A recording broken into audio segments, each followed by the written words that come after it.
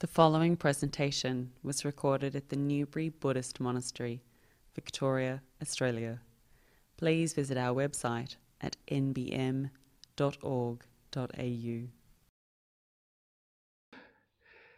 Welcome, and I have to remind people to ask question and on the YouTube live chat if they want to afterwards. So, like I said, my name is Cittapalo. I come from Bodhinyana in Perth, and this is the first time for me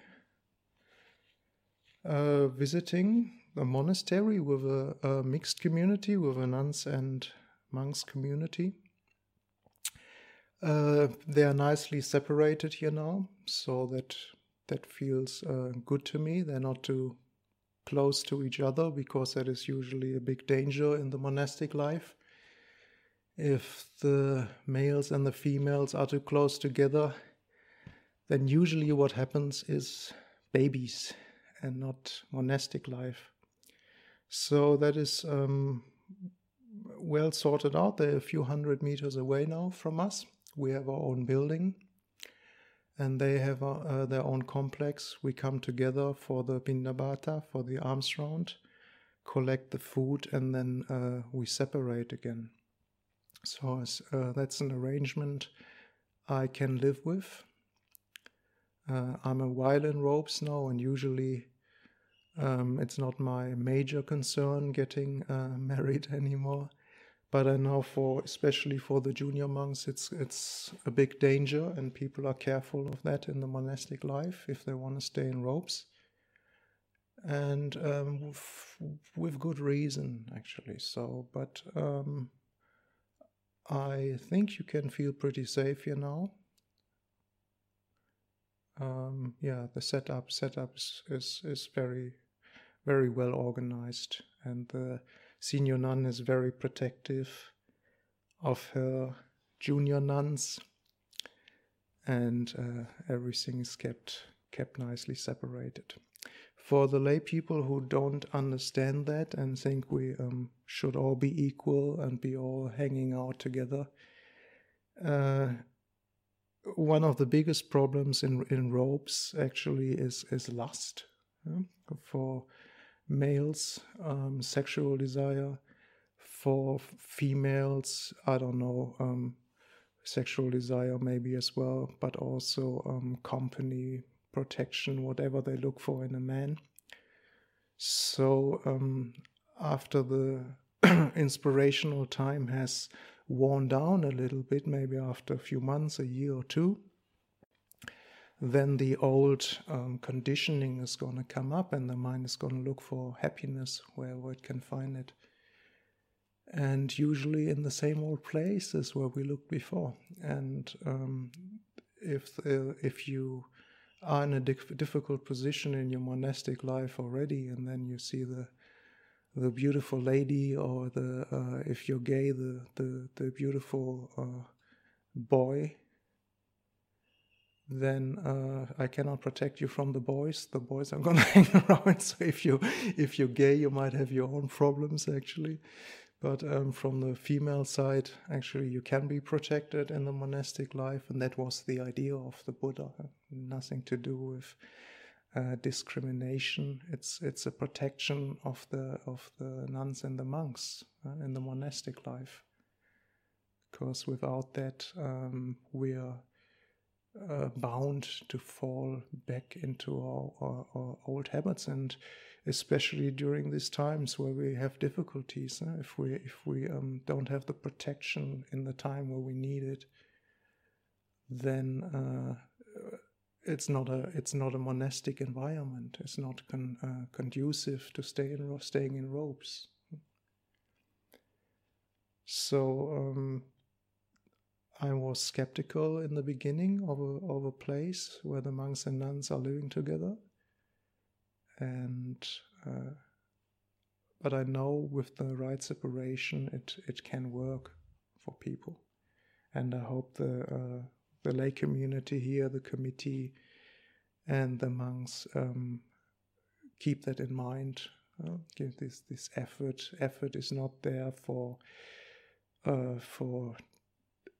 separating, discrimination, whatever political terms they use these days. It's not because it's an old religion and we're not going with the times. It's because of this basic understanding of the psychology of people. When the mind is unhappy, it looks for happiness in the five sense world, and one of the most alluring things for the man is the female, and one of the most alluring things for the female is man, if you're not gay, obviously.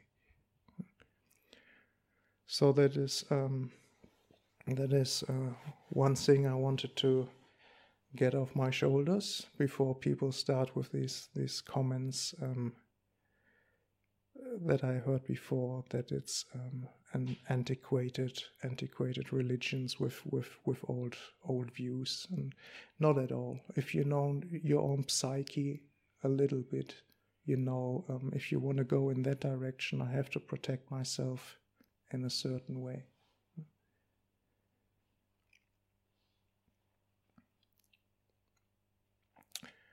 So we entered the Vasa now, the raining season. And the raining season is a time where the monks didn't travel. I think it originated from one of the big problems at the time was the raining season was the time when the farmers planted their rice. And the monks were wandering around, and there obviously were not many proper roads. And so they wandered through the rice paddies where the fresh rice plants or the new rice plants were starting to grow. And people complained that their rice got trampled. And then they decided with the Buddha, or the Buddha decided, that this is a time the monks should use to stay in one place, and also, but use it as a time where the duties, the day-to-day challenges, the repairs and the teachings and the travelings, the visits, whatever happens in a day-to-day life of the monks usually should be wound down in that time. And a beautiful opportunity for the monks, if you have a little bit of fun being by yourself. Sometimes it can be a challenge as well if you're unhappy, and during that time there's even less sensual input. That can make you obviously then even more unhappy. No? It's even more challenging. But if you're lucky and you found a little bit of appreciation to having time for yourself, then the Vasa is a time to celebrate. For me. It's not. I have very little duties here in the monastery now. I still have to give this talk, which is obviously a tremendous burden. But apart from that is a little bit of cleaning, and you just get your food, and then you drink your coffee, and then you can go back to your hut. And thankfully and very gratefully from my side, they provided us here with very new, beautiful huts. I mean, I live in a luxury I haven't encountered for 20 years, apart from living with my parents actually to visit. So I have my own toilet and my own shower and floor heating. Now actually I have a constant 20 degrees in my room, almost constant. And it's just, wow, it's incredibly comfortable. Huh? And I guess you're living at home, hopefully in good conditions. You're used to a certain degree of comfort in your home. So you don't see that anymore. I'm coming from less comfort. I have still a tremendous appreciation for that, luxury for me almost. So, and that is part of my contemplation with you today. This is the things that we overlook because we have them day by day by day by day. So there comes this break of the vasa for the monks when they were more busy, now to less busyness. And there can be that appreciation. This, oh, thank you very much. I'm still getting fat here. I mean, our resident Anagarika every day puts this tremendous amount making us this beautiful breakfast here in the morning. It's just like pure luxury, like hotel, first class. Just coming in and you get anything you want for breakfast. No, I didn't have that for quite a while as well. Usually it was my brown rice in the morning, and now I can have my cheese toasties and my fresh ground coffee and all sorts of things on the side, and eggs and spring onions and I don't know what. And it's just, thank you very much. It's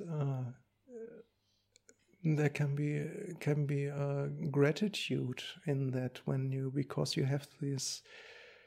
If you don't have it before, you see it more clearly. And this is the problem: staying in one place, staying with your family the whole time, or staying alone the whole time, staying in your apartment. Is this all the things that we have day by day by day by day, they retreat completely into the background. And what becomes more prominent is all the things that should be different, all the things we don't have. Everything that we don't want, everything that didn't work out, and that was the last bit of coffee, and no coffee this morning. What a big deal. So if your mood changes already because you cannot have that cup of coffee in the morning, reflect. How dependent do you want to be on such a little external pleasure? How much pleasure is there really in that realm? How much pleasure is in that coffee? A little bit of energy and sip, sip, sip, and it's gone. Even with the nicest frothy milk in it, still gonna be gone, and it's still gonna give you only a certain amount of pleasure. So, if you have it, enjoy it and be grateful. If you don't have it, don't suffer for nonsense like that. And this this can be the little wisdoms. It's not the great insights, and it's not the jhanas yet or whatnot, but is if we want to get there, if we want to get to the deeper meditations, we need to develop a very, very wholesome mind state. It's like it's a step ladder. And it's going up step by step by step by step. It's not that you can have a miserable, angry mind and you sit down meditation and you're going to go into deep meditation if you just try hard enough. That's not how it works. The mind needs to be uplifted. The whole character needs to be uplifted. This level, what we call ourself, let's say the average mood of ourself. We have this sinus curve, and it goes up and down, and the baseline of that in between the up and down, that line has to be lifted. That the ups, when we do the right reflections and we develop wholesome minds, that it just goes into an upper curve that is high enough, and that happiness just takes you into the meditation, or your meditation takes you into that happiness. But you're gonna need that happiness in your mind, in your character, to reach deep states of meditation. It has nothing to do with fighting and with concentration. It is this slow process of lifting the mind into a different level. And so for the monks during the Vassa, they have the opportunity to do a little bit more contemplation, do more meditation, and sometimes they overdo it. You think, oh, now is the Vassa, and now is the time, and now I have to go for it.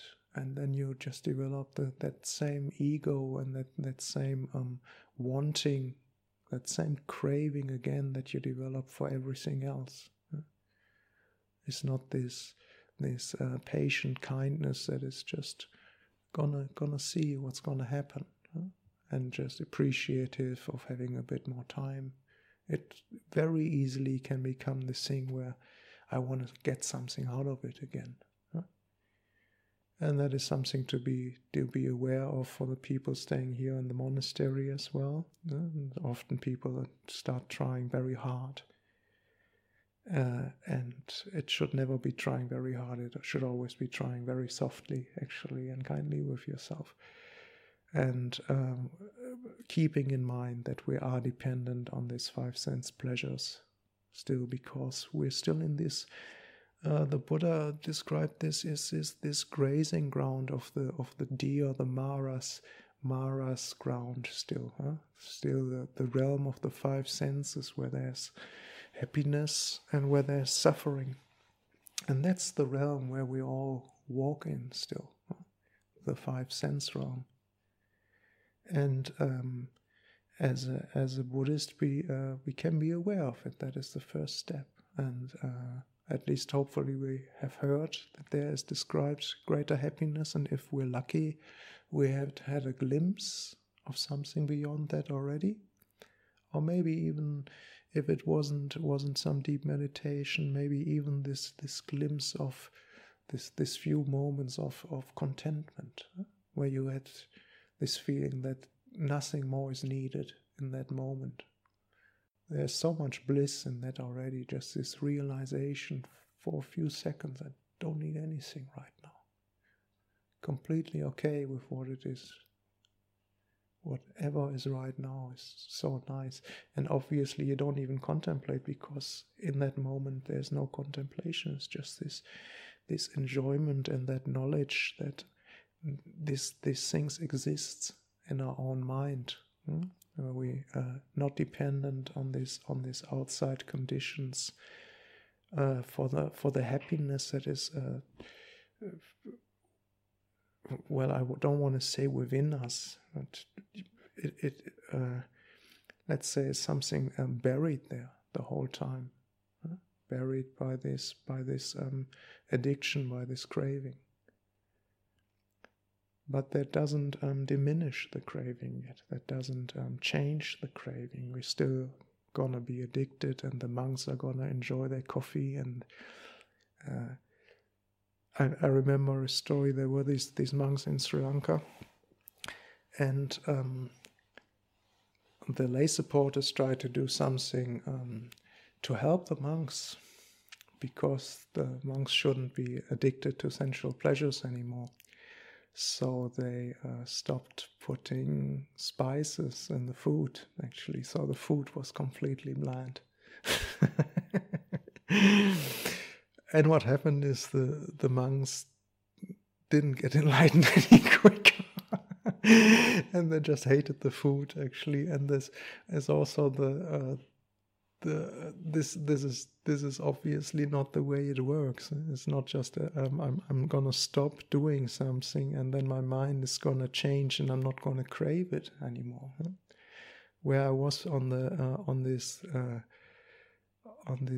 deer ground, the Mara's realm of where we're grazing, where we're obviously always in the danger of getting eaten by something. Grazing on the five senses in that the Buddha described them as a deer park, something like that, and the deers are grazing there in the realm of the five senses. And obviously, in this park, there is this danger of old age, sickness, and death, and the tigers roaming around. And there is something nice to eat, but it's also the danger there of getting eaten yourself.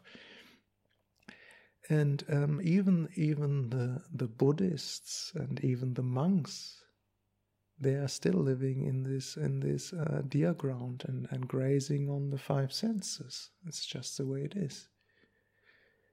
But I mean, the advantage we can have is sort of just an idea in the background that there might be something else but that realm of this ground where there's this constant danger. And to get out, wanting to go to this place where the grass is so green and the flowers are so tasty, not wanting to go there is only helps for a short while. And then if the mind doesn't find any happiness anywhere else, we're gonna go back there. I mentioned that a talk ago or 2 talks ago with the monks who are in robes for a very long time, 30 years or more, and then they disrobe. How is that possible? What is wrong? Is there something wrong with the Buddha's teaching? Is there something wrong how the monks practice? Is the whole thing maybe not working at all? Or maybe Buddhism is complete nonsense? So we have to figure out what is working for us in their teaching, what makes sense. And obviously just refraining through 227 rules for the monks not to do things anymore is not enough. This is not gonna curb the desire. The desire can be as strong as before. You're maybe not as used to outliving it anymore, but you're gonna enjoy it as much as when you were a layperson again after a while. All the things you couldn't do as a monk.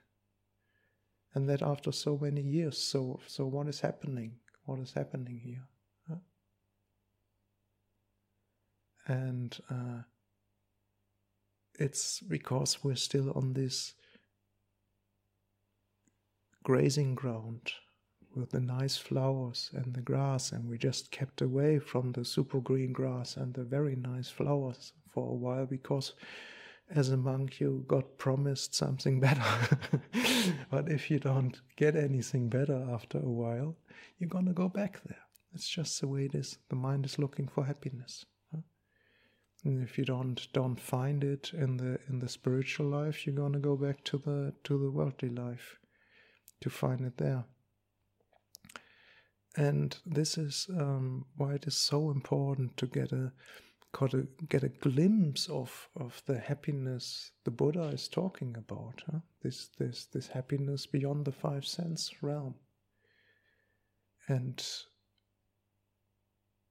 to be able to go there, we need to develop our sila. We need to develop this virtue, this kindness in our minds. And we don't, if you are afraid that you have to be the kind man all the time actually, and you get disgusted by that idea already, and I myself can think in that direction, because I also don't want to be a doormat for anybody. You don't have to. It's not about that.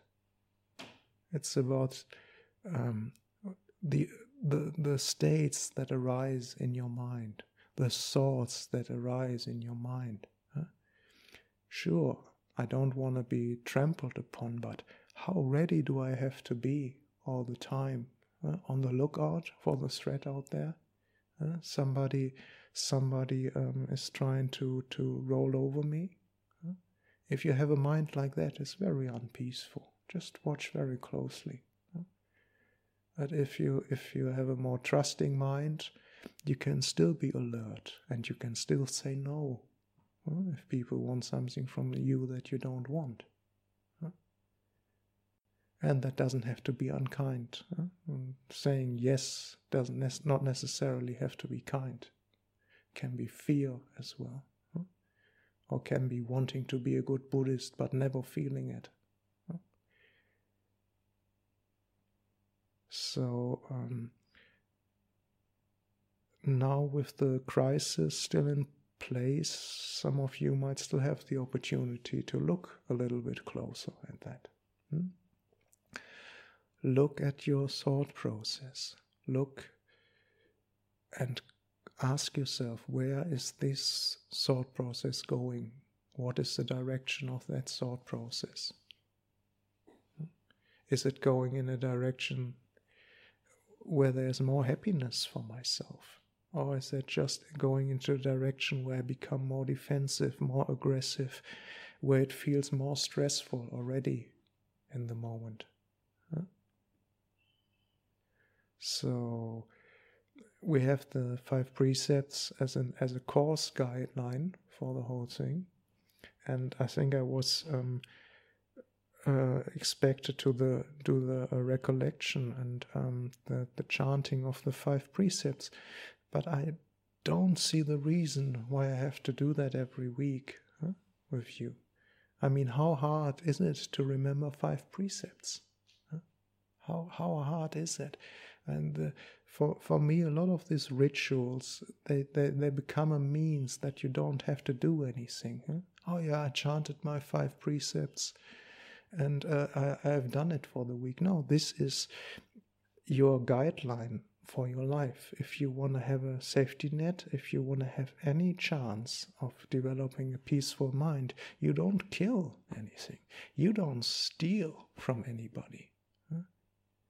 You don't lie to people, and you obviously, if you take drugs, there always comes this point where the mindfulness goes, especially with alcohol. Most of the precepts are broken when people are drunk, so there is some danger there as well. But the point is, when does the mind loses its mindfulness? When does it lose that ability to distinguish what is wholesome and unwholesome? And not harming other beings is the major guideline for the happiness that we need to develop to have a chance of good meditation. If there's constant fight in your day-to-day life still with people, there's obviously not enough peace and happiness in your mind to that you have a chance for good meditation.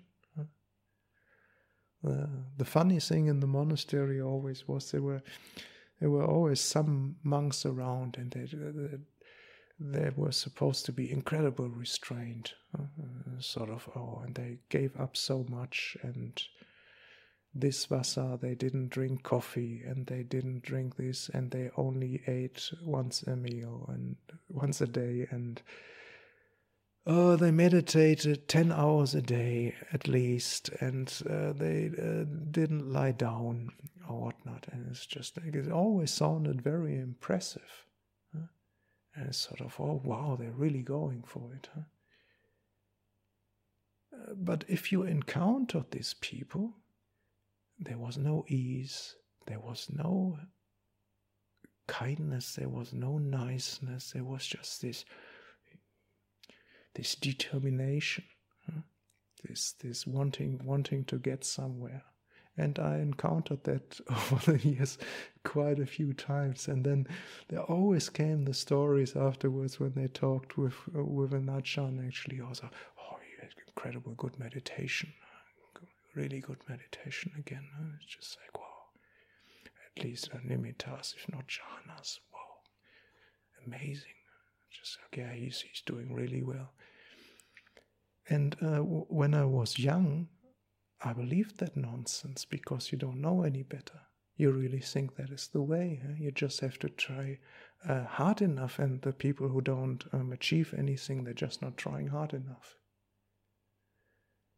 But then getting a glimpse of what happiness is, actually, and what letting go means, and what is not coming, and nothing is coming to you. No happiness is coming to you. It's shit falling from your shoulders. That's all it is. It falls off from your shoulders, and you were not a single moment aware that you were carrying that around with you. That is the happiness. There are no lights and I don't know what insights coming there. It's just the insight that there's a burden that is constantly carried around, which is unnecessary. And by increasing that burden, by treating yourself harshly and by doing all these things,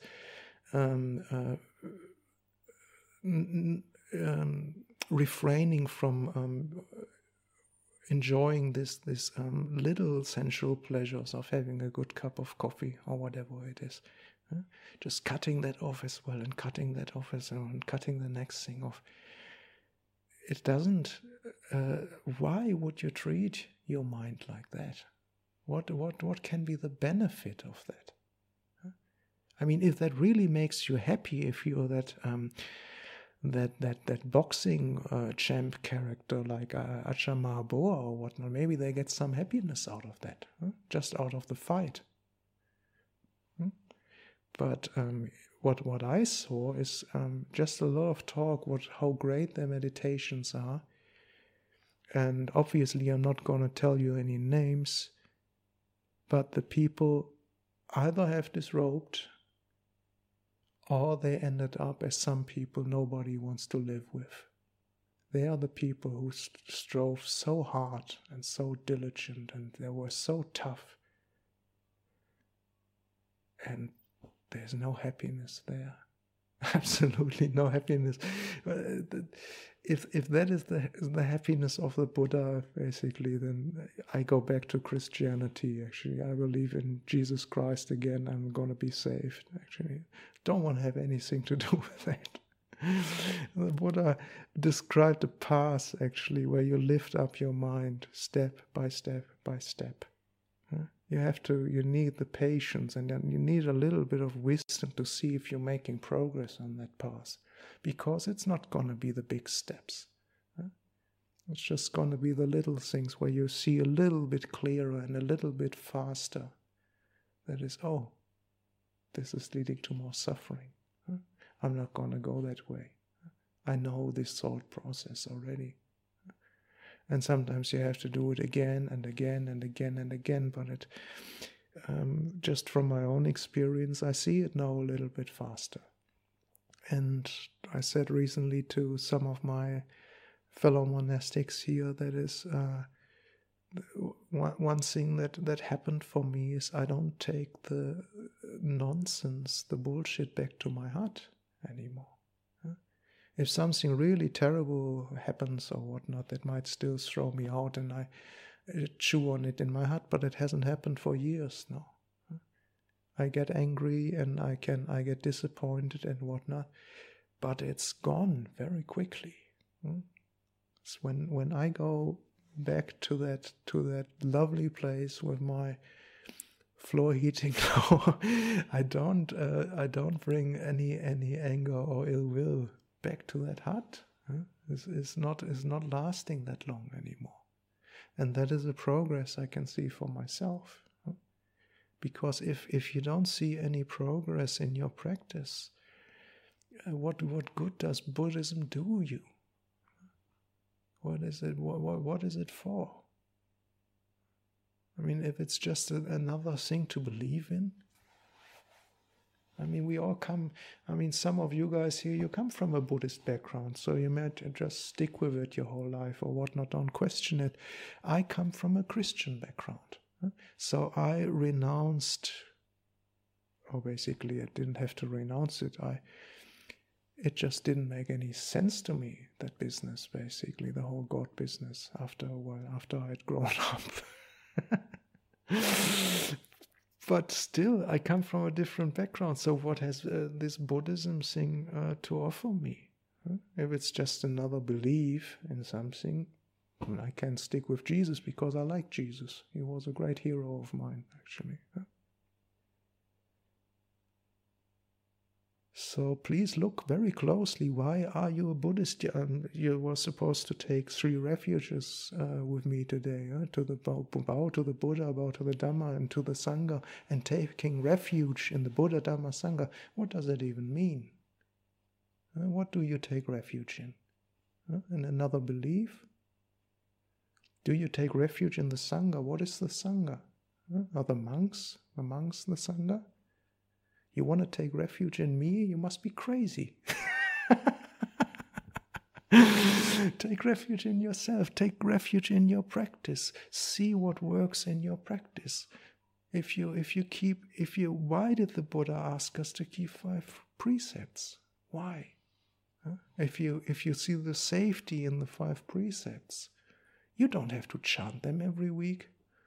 It's not a reason in the world that you wanna kill anybody. Or it might still happen. Actually, I don't know, because you want to defend somebody or yourself.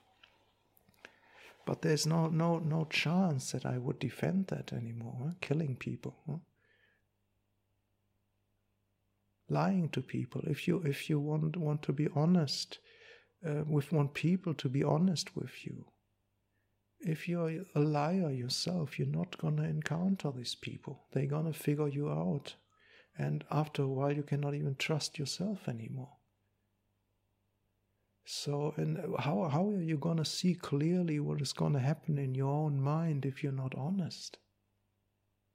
No chance. If you're constantly full of booze and drugs, how are you going to have a clear mindset that can discern of what is going on there in that mind? Impossible. And I mean, stealing is such a coarse thing, It's just to have that trust with your friends around and with people around, that they can leave things out. And you would never touch them if you were not asked to. That if you don't have that sense of harmlessness, of guilelessness, how is it supposed to be possible to go into your meditation and let go? This letting go is an opening up, and it becomes very unfamiliar, and without 5 precepts, it's going to become incredibly scary, I guarantee you. Because if you cannot trust yourself in that moment, in your own goodness, actually, you're never going to open up. It's not if hell freezes over. It's not going to happen. And you're not going to have the great meditation just by fighting. And I just don't believe in it. And I haven't seen it. In 20 years, I haven't seen the guys who practice so super hard. The people who are kind. The people who have a mind that is so wholesome for a long time, that they just sit down and they just bliss out. That's the best way meditation happens. Have your mind so wholesome for such a long time, you don't have to sit down to meditate. It just becomes so much already. You're just gonna sit down, and it's just gonna Happiness increasing, increasing, increasing, and the tear starts flowing, and you're just gonna get warm, and the thing is gonna open up, and meditation is happening. And that is what a beautiful mind state can do, what a wholesome mind can do. And you don't do that for anybody else. You just do that for yourself. So you don't have to be afraid that somebody's going to take advantage of you. It's the best thing for yourself, and the beautiful thing is that it's also the best thing for other people at the same time. Because it's the nicer you develop your mind, obviously, the nicer it is to hang around you. So I encourage you, for the time you have left during the corona crisis, for us here in the monastery who have all the time in the world, and don't push it, and watch closely what mind states are coming up. Identify, is that mind state going in a direction that leads to more happiness or more unhappiness? And just be very, very honest and patient, and make a mistake or two. You can try different paths. You can try the angry path, and see where the mind goes afterwards. See where it goes when you go into defensiveness. See where it goes if you go into fault finding, into negativity. Just don't be afraid. Just look very closely where it goes. Does it feel more peaceful there? Does it feel happier there? Can that be the direction of peace and happiness? And if not, then you have learned something. You have to remind yourself again the next time. But after a while the mind sees, this is a path I know already, and just leads to more suffering.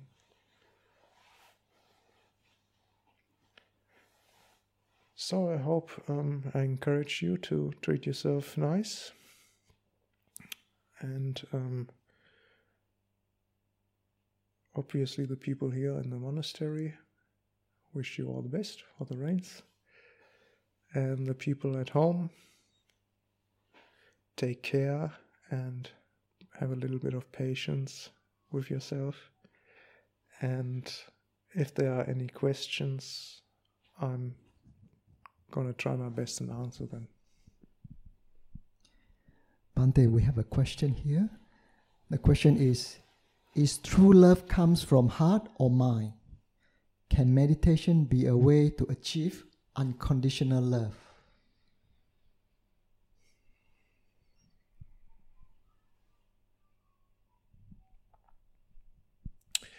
Can true love come from heart or mind? First of all, we have to see what do we mean with heart and what do we mean with mind. So in Buddhism, heart is Citta. That is actually my name. Cittapalo means the guardian of the heart, but they also translate it as mind as well in English. So there is not, in the English language, is often not greatly discerned between mind and heart. So from the Christian tradition, and often from the Western concept of mind and heart, when we say he has a good heart, that means he has a good character, a good nature. He's a good-natured person. We wouldn't say he has a good mind. If I take it from a Buddhist perspective, citta, I see that as the ground of all the tendencies. The citta is the battleground of all our tendencies, all our wanting and not wanting. Is that realm of the citta, the heart. So if you have a good heart, that means you have developed your tendencies already in a direction where there is more wholesome tendencies than unwholesome tendencies. If you have a good mind, maybe we could think about it more as a thing in the moment, that you have wholesome mind states or unwholesome mind states. So in that sense, obviously, if you have developed a wholesome heart, a more permanent thing as having a wholesome mind. But you need this wholesome mind states over and over again to reduce the unwholesome tendencies in your heart and to increase the wholesome tendencies in your heart. So both are important. But once there are tendencies in your heart, they obviously are stronger, and you have the pull of the tendency to help you with. For example, let's say you have a tendency to anger as an unwholesome tendency. But you develop, so the only thing that holds you back maybe is either Jesus said or Buddha said or whatnot, anger is not good for me. Maybe your doctor said that as well. So you have a few inputs that discourage you from being angry already, but the anger is still going to come up. If you don't develop any tendencies that takes you away from that anger, you only have these mental reminders to take you away from that anger. And everybody who ever got angry knows how little this means when we are angry already. These little reminders in the mind once we're angry. So if you have something that pulls you away from that anger as a tendency, like something lovely you encountered or whatnot, maybe you were angry and somebody treated you still incredibly kind. So basically, there was a tendency of your kindness was made aware of what was going on in that moment, and that thing just gets activated now when you become angry. You have something that pulls, because it's these tendencies, they pull. Tendency, tendere, means leaning towards. So if you have a tree and you cut a tree, it's going to fall in that direction it leans towards already. It's very hard to get it in the other direction. That is what a tendency is, or a rubber string that is pulled tight already. Very hard to work against that. So the mind can only reduce these tendencies, this citta, this heart, very slowly, changing these tendencies by right contemplation, but also by feeling yourself in the right direction, feeling yourself into something kinder and something that feels more wholesome and better. So that is the difference between the mind and heart, as I understand it in Buddhism.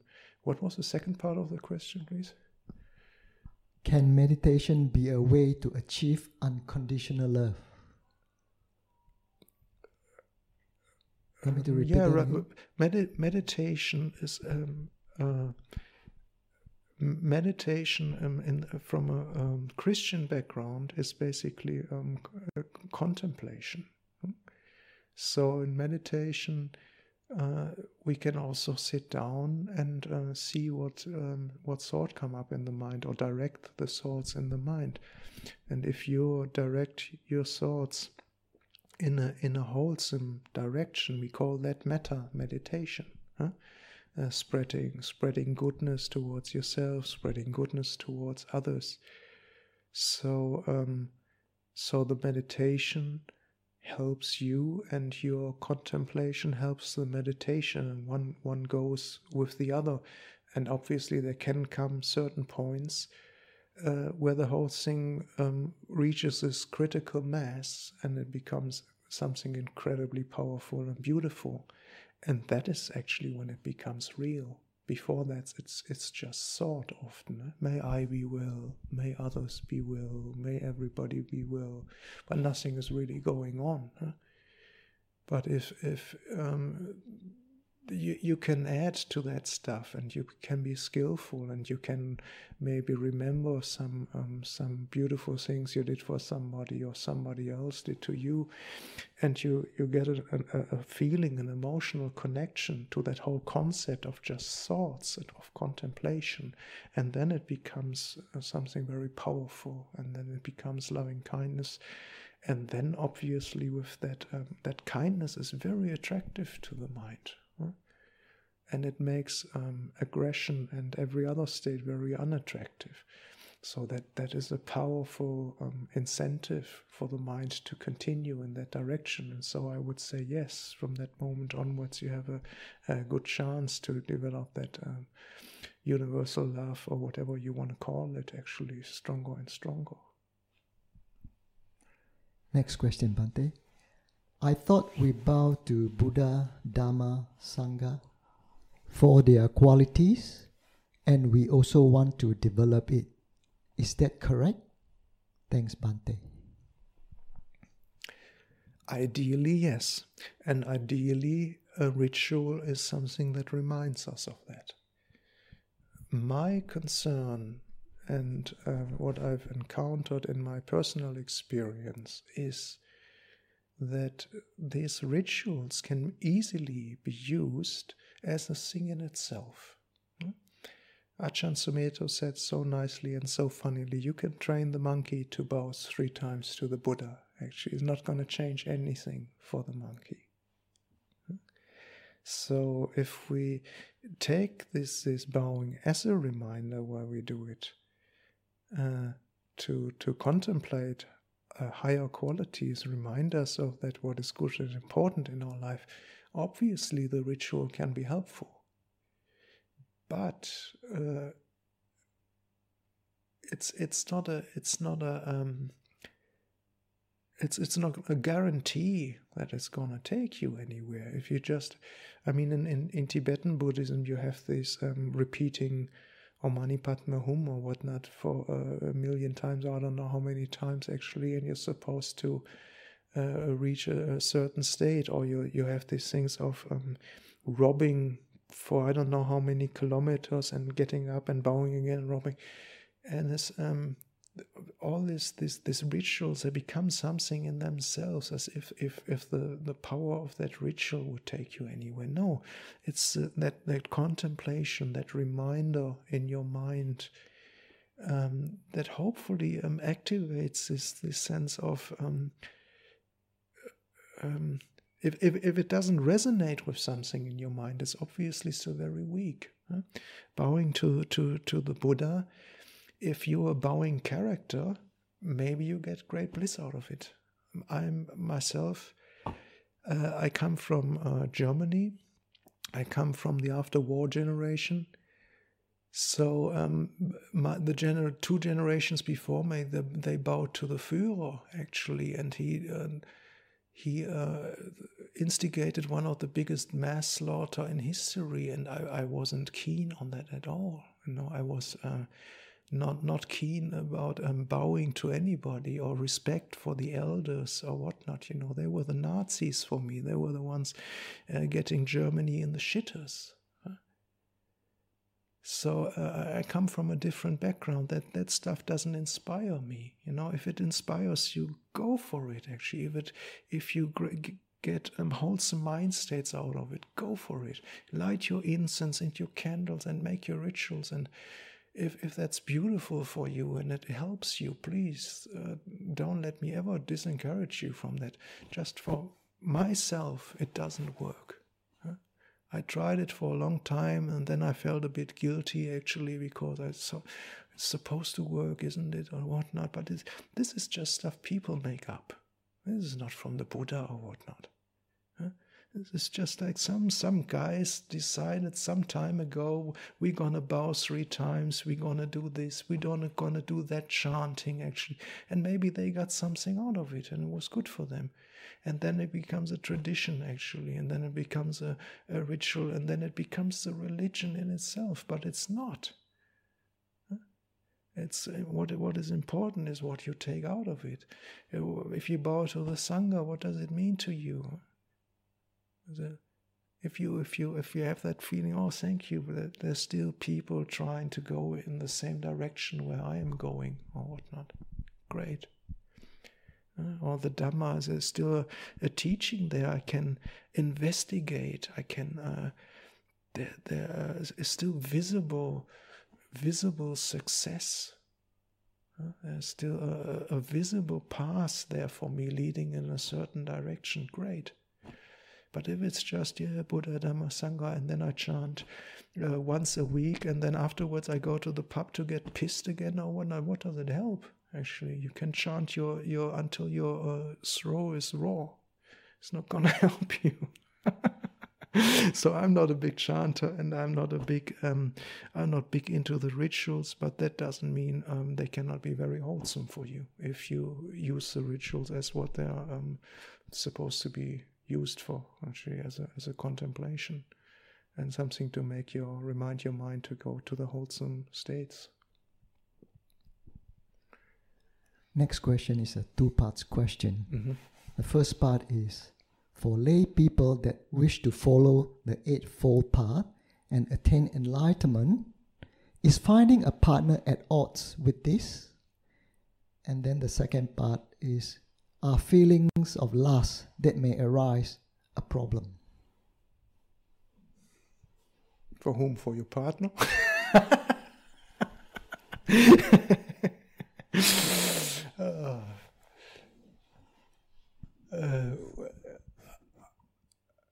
You have to know where you are with your mind, what you want to experience, what you have to experience. It's not you have to become a monk, and I have to become a monk now because I heard of enlightenment and that sounds so great and whatnot. But in reality, you want a girlfriend, or you're in love with a girl, or you never had a girlfriend, and you want to know what it's like, or whatnot. People sometimes think it's very important to encourage people to ordain and whatnot, and it's the greatest merit you can make. I don't believe in that at all. I'm sorry. If you have things out there you need to do, if there are is there a path for you where you think you can develop in a wholesome way that you need to experience, go for it. Actually, so. A personal relationship is the realm of happiness and suffering. It's a bit more happy and it's a lot more suffering as well. It's just the way it is. And just be prepared. But we need to make these experiences. And some people may have to make it over and over and over again. But there might come a time when you're tired of that and you're looking for something else, and then there's always opportunity for you to look in the other direction. So it's not the other direction, but it's the direction that is not so dependent anymore on your own happiness. Is not so dependent anymore on as the happiness of your partner and these outside circumstances. And so a hindrance on the way to enlightenment, not necessarily. If you need to experience that, go for it. It doesn't help if you just try to avoid it, in my opinion. What was the second part? Are feelings of lust that may arise a problem? Yeah, like I said, a problem for whom, actually? I mean, you're a layperson, so you can jerk off or whatever you want. I don't see the problem.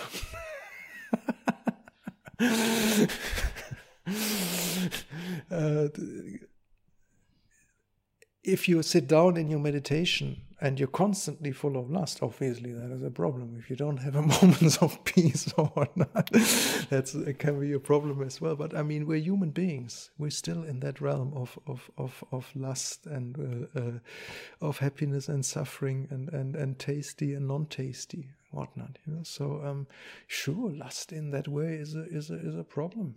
Like all the five senses are a problem. There's dukkha there. Lust and arising, not having your lust fulfilled is suffering again. Having your lust fulfilled then is suffering, is just the next thing coming up. So this is craving. Craving is always going to be a problem. But lust in particular, I'm not a Christian anymore or whatnot. It's not your semen is not holy, and your you don't have to be married to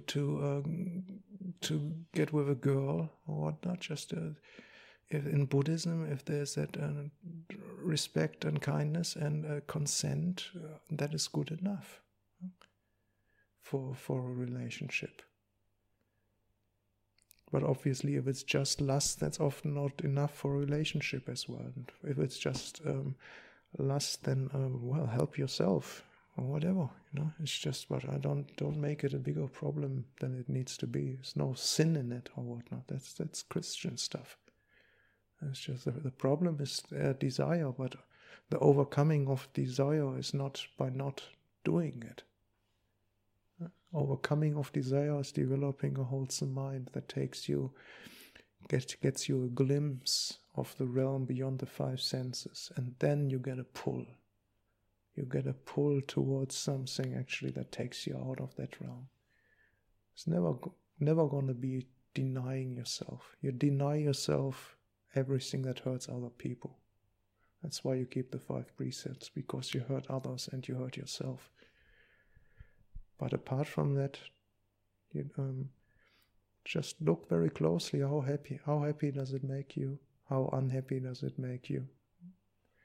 You are your own laboratory. You can experiment. Go for it. There's no, as long as you don't harm anybody. Actually, there's no sin in it or anything. So, okay. Possibly the last question, Bhante. Is it possible to make progress with the practice while being a lay person who is in touch with all sensual pleasures on a daily basis? Is this a hindrance, or does this allow us to grow? Well, figure out for yourself. How am I supposed to know? As if you don't have a single moment in your life where you can sit a little bit back and see what's going on in your mind, I guess for me that would be a hindrance. Definitely, I wouldn't like that at all. But maybe you need to be busy all the time. I don't know you. Just see if. For me, a good indicator is always, do my wholesome qualities increase or decrease? Does my patience decrease or increase? And I don't mean just on the bad days or whatnot. It's sort of, you have to have a view over a certain amount of time. We always have our bad days, and then we're impatient and we explode quickly and whatnot. But I mean that if you watch back a few months, a few years over your practice, and look, and it's where is it going? Am I getting closer to that point where I'm ready to die? Because that's what we need to do. We have to die here in this realm. Can I be at ease with that? How at ease would I be right now if I had to die right in this moment? And then if you have a lot of wholesome activities, you do a lot of for others and your family and whatnot, I think that question can still be for you. Yeah, it's all right. I did my best. But if it's just for selfish gains and for just buying something new and I don't know, and keeps yourself busy, then maybe not. Maybe you think it's just, oh wow, how much was that all worth in the end? So yeah, just watch your mind and see if it gets wholesome, and when you sit still, how does it feel? How does it feel, these few moments with no sensual input? Do you feel at ease, at least sometimes? And if not, why not? Investigate. And if you don't have that time, take the time, because you have that time as well, even in the world. there's still some time left, even if you have family and whatnot. And just take your few minutes is very important for your own mind, to have a little look where you are, at which direction are you going. So obviously the people in the monastery have more time to look, but we can waste our time as well here, and monastics can go in the wrong direction as well, from my own experiences. Their minds don't need to become more and more wholesome just because you are in robes. It's not a given, I guarantee you, I promise you. I know enough people actually, their minds didn't get any better just because they were in robes. So yeah, be careful. And do your best and watch what you're doing, especially. And if you never have that time, take that time. You deserve that time, and it's important for you to do that, and it's good for you and good for the people around you, that you are aware of what is going on. Okay? That's it? Excellent.